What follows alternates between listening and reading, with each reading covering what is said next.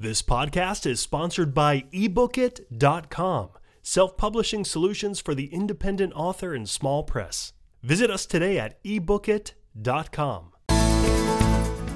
Welcome to the Toastmasters Podcast, the official podcast of Toastmasters International. Hello, everybody. This is Greg Gazin. And I'm Ryan Levesque. Ryan, Shakespeare once said, "All the world's a stage, and all the men and women are mere players." This is a classic example of a metaphor. And today's guest knows a thing or two about metaphors. In fact, he's crafted a number of his own. Ryan, who are we speaking with today? Today's guest is Oscar Santolaya from Helsinki, Finland. After a decade and a half in the technology arena, Oscar embarked on a mission to help people in technology companies present better, inspire others, and sell more. He's the author of 2 books, Rock the Tech Stage and Create and Deliver a Killer Product Demo. Oscar helps professionals in the technology industry rediscover the power of sharing their best ideas on stage. Since 2014, Oscar has hosted Time to Shine, a podcast about public speaking. He works as a sales engineer at UB Secure, where he hosts another podcast, Let's Talk About Digital Identity, and leads the company's product training program. Oscar has served as a public speaking coach for several TEDx events. The topic of today's conversation is based on an article that Oscar wrote for the March 2022 issue of the Toastmaster. It's called Metaphorically Speaking: Use Visual Language to Build a Bridge Between You and Your Audience. Oscar is a member of 2 Toastmasters clubs, Finlandia Toastmasters and Northern Stars. Distinguished Toastmaster, Oscar Santolaya, welcome to the Toastmasters Podcast. Welcome. Hello, Ryan. Hello, Greg. Thank you very much for having me. It's a pleasure being here, especially I've been following, of course, and listening to your interviews through these years. Awesome. That's absolutely fantastic. To kick things off, Oscar, why don't we start by defining what a metaphor actually is? Absolutely. Metaphor, first of all, is a figure of speech. In practice, is one word. A metaphor is one word or a few words that form an image, something that creates an image in our minds, and that reflects the point we want to make in a figurative way instead of literal way. So in practice, 2 things need to be done to have a metaphor. First of all, use the visual language. Again, the audience or the reader has to paint a picture in their minds. And the second, that is the metaphor, the word or words are replacing the literal meaning. So that is a metaphor. We are hearing and using metaphors, I would say, every day. Super. Can you give us a couple examples of maybe some well-known or famous metaphors? Sure. A very common metaphor, for instance, if you say, it's going to be clear skies from now on.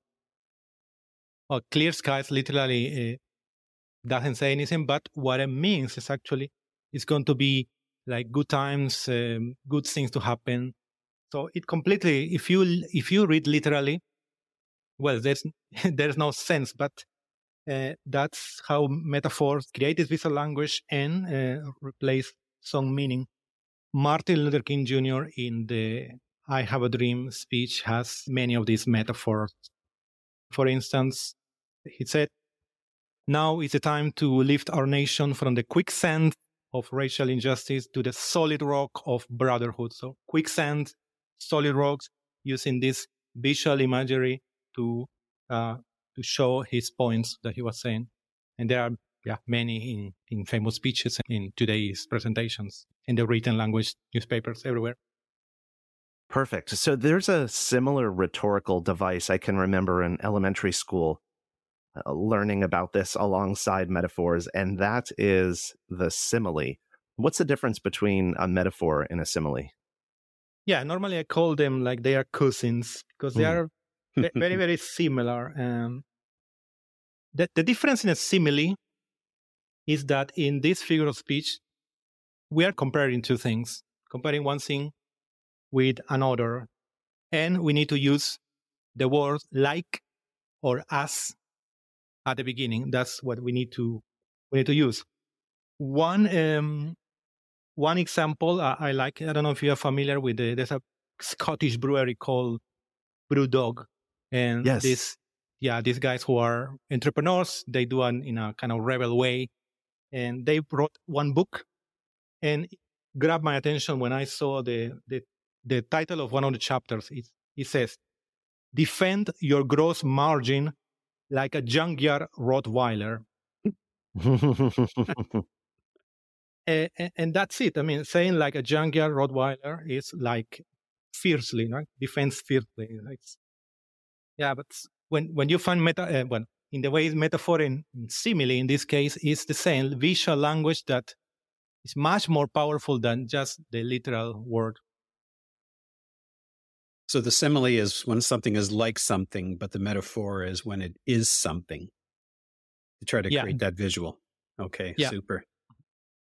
I mean, obviously in our conversations and also seeing some of the things that you've written and things that you've spoken about, you're pretty passionate about metaphors. What was it about metaphors that got you started almost a crusade?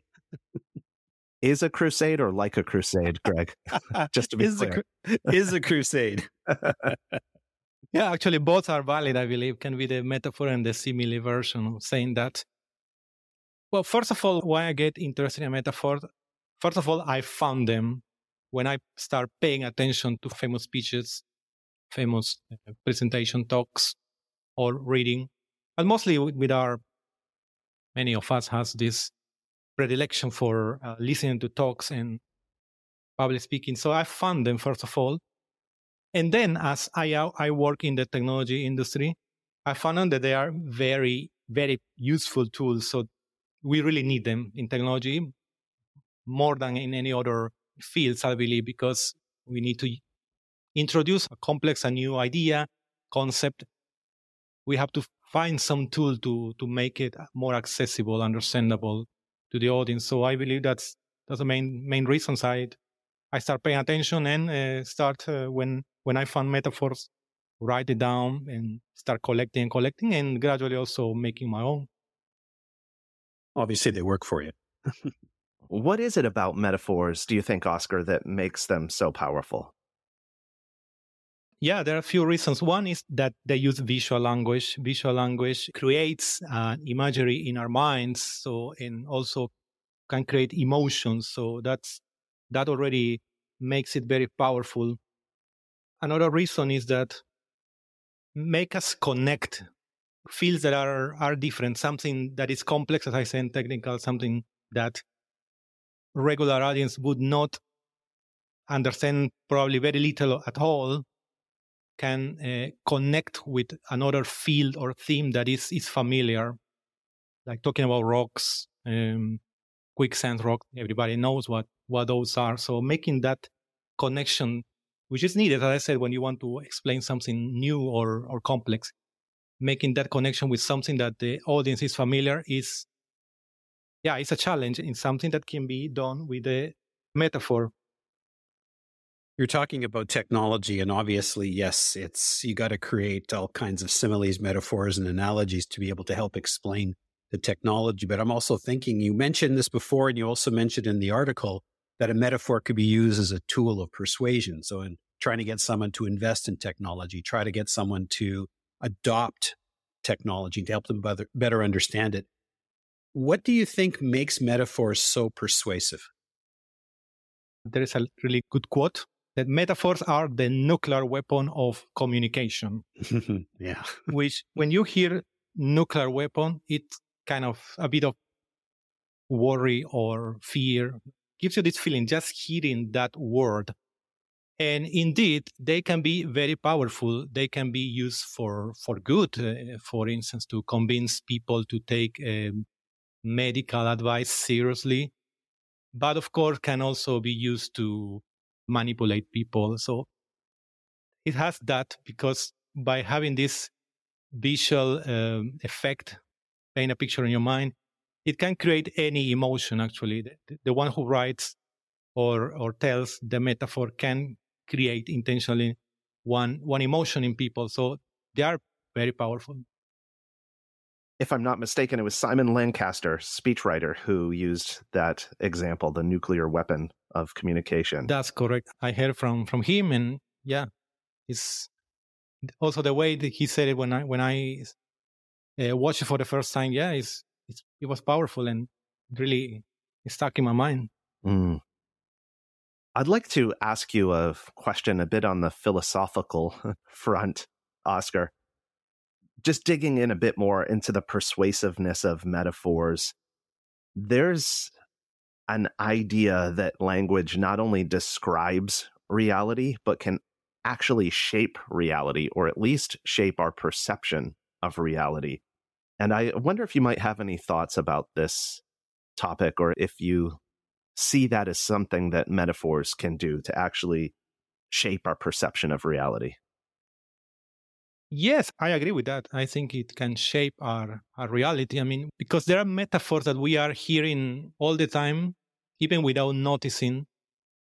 And they are, especially when they come in our unconscious mind. I mean, you hear, you read, you don't pay attention, but they are coming to your mind. They are coming to your mind, and they are already forming one opinion. And typically those are unfortunately used in, for instance, for the media, trying to fear people or try to get us somehow addicted to read news, also politicians. So I believe that you are right. It shapes also our perceptions. In your article, you quote Winston Churchill, who referred to the Iron Curtain, which I think of that maybe as an example of something that's shaped the public's imagination. When you hear the Iron Curtain, there's this whole world of associations that seems to be embedded in those two words. Do you think? Yeah, absolutely. I believe that metaphor had been used a bit before him, but also for the same meaning. He made it more famous, let's say, when he used it in his own speech and at the right moment. That concept lasted for several decades, as you know, and today we're still referring that, and we're thinking that Iron Curtain might come again. So it's still something that lasts. It's something that has stuck in our minds for, as I say, for decades. Those two words also connected with me when I read the article, and it was like all of a sudden, those two words, that little metaphor, all of a sudden brought back a lot of, obviously I wasn't living in that time period, but it brought back a lot of memories, all the things that were going on, all the things that were happening, all of the things that you heard in the news. There's no doubt that it's extremely, extremely powerful. Now, Oscar, I'd like to shift a little bit to talking about preparation for presentations. Obviously, you've discovered the power of metaphors, and I'm just curious, could you share a little bit with us about how metaphors factor into your preparation for your presentations? Do you have a target number of metaphors that you try to incorporate into every talk? When you're writing your speeches or doing your presentations or even writing, do you purposefully insert metaphors or do you just let them come naturally? To me, I had to be more intentional. I guess there are some people who use let's say the day-to-day metaphors more often. Probably I'm not the one who uses them the most, like unconsciously all the time. But yeah, I made the decision to use them every time I need to make a presentation as much as I can, try to find if there's something new to do. For instance, to go more recent times and also more into, let's say, business particular, there is one person, one executive, he's Mark Benioff, founder and CEO of Salesforce. In his book I read maybe 8 years ago, he talked about how he created metaphors himself intentionally. One quote is, relate your product to something that is current and relevant and that everyone understands.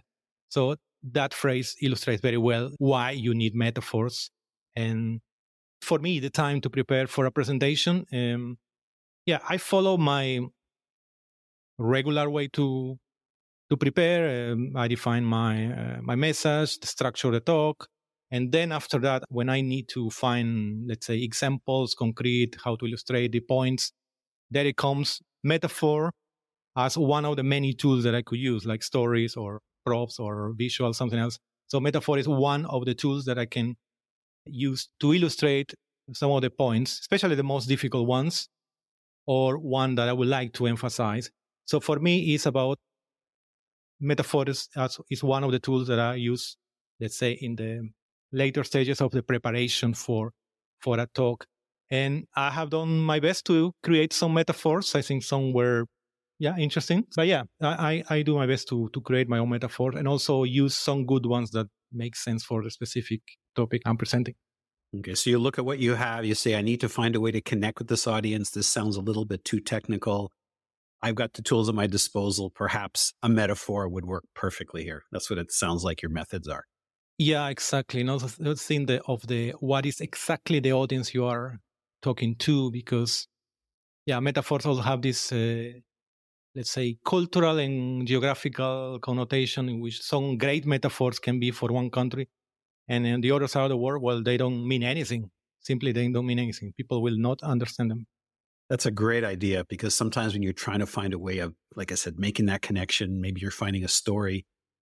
If you specifically think, is there a metaphor that works here? I think that's clever. I think that's definitely a tool to add to one's arsenal. I'd love for you to walk us through, Oscar, your 4 steps for how to create a metaphor. Sure. Actually, it's quite simple. The steps. If you just want to create a metaphor from scratch, you would say, okay, I want to make a metaphor of, let's say, remote presentations. Your mind will try to jump from every idea that you want. So the best is to start defining one theme, one field in which you narrow down and start brainstorming there. The first step is to choose one field or theme, which your specific audience is very familiar. So imagine that your audience is fond of science fiction, let's say, something specific. Yeah? Your audience knows about science fiction. They like that, okay? Mm-hmm. Then you make a list of specific objects, ideas, people that are related to that field. Let's say, okay, for science fiction, maybe also you can help me, but let's say starships can be, what else would be about science fiction? Mm-hmm. Black holes. What else? Aliens. Aliens, yeah. Aliens, captain, crew, teletransportation, stars. Star Trek.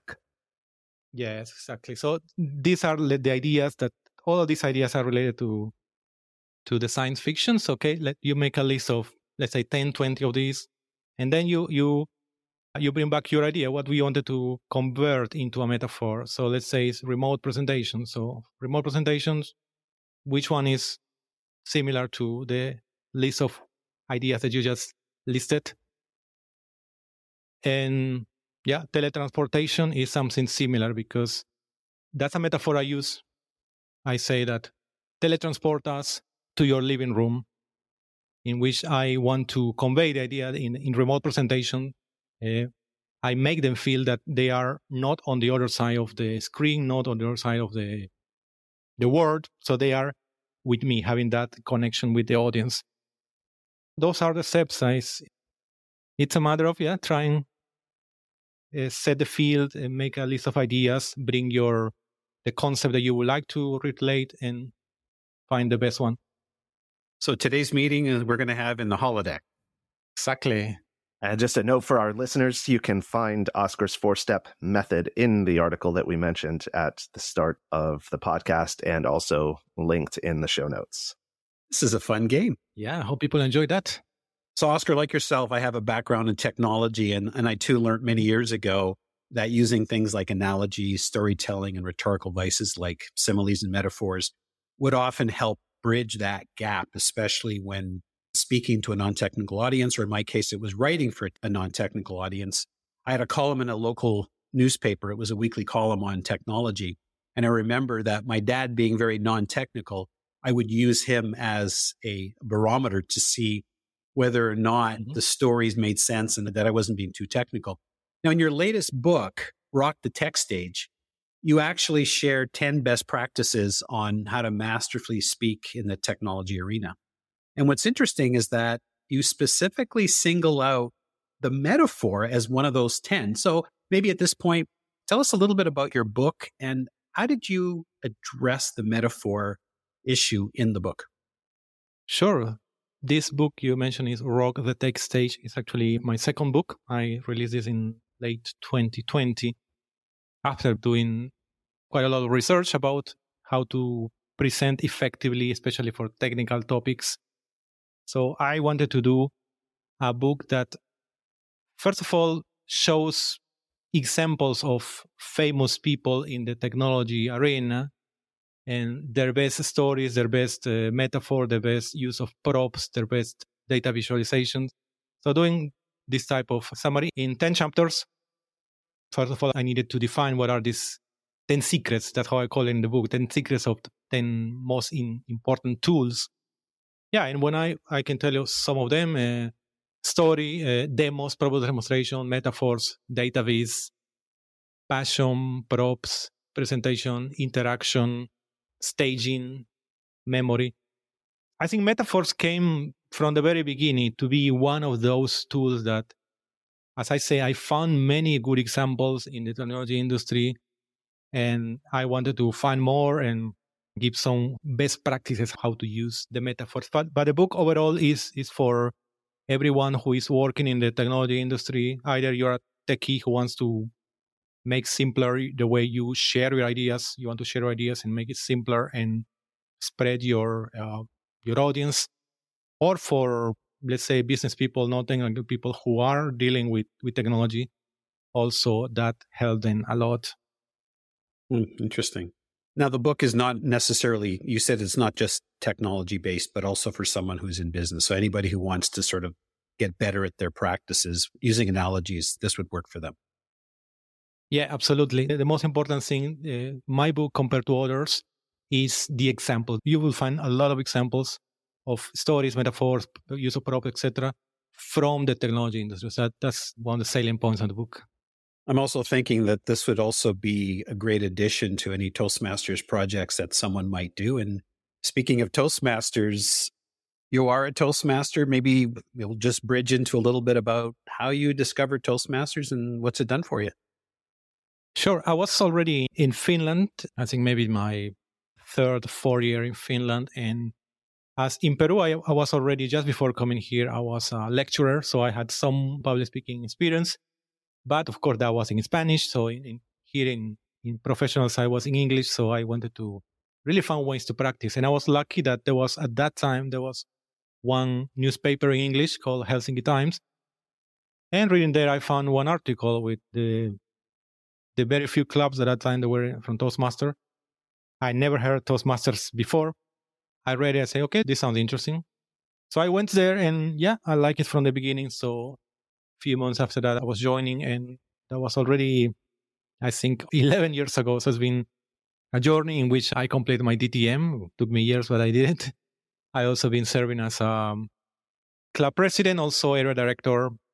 I'm still active. I'm in 2 clubs now. One is in Spanish, actually. One is in English. So yeah, I'm active and enjoying all the nice experience and the benefits of being part of this organization. And you can put a lot of these metaphors to work. That's great.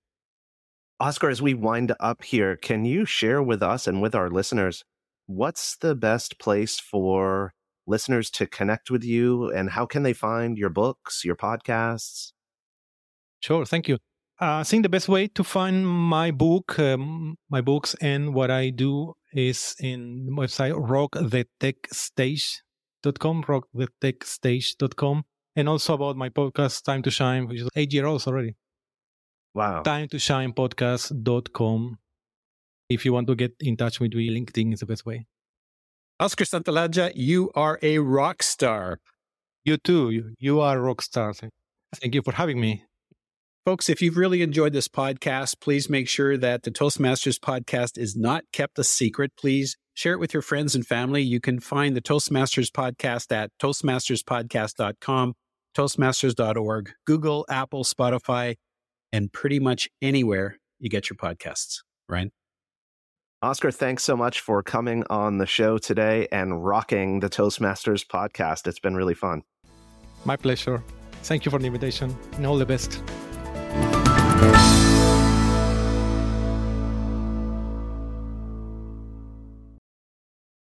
Isn't it about time you published that book you've been thinking about? We can help with that. At ebookit.com, We've been providing authors and small presses with ebook publishing services since 2010. Visit us today at ebookit.com and let us know how we can help you.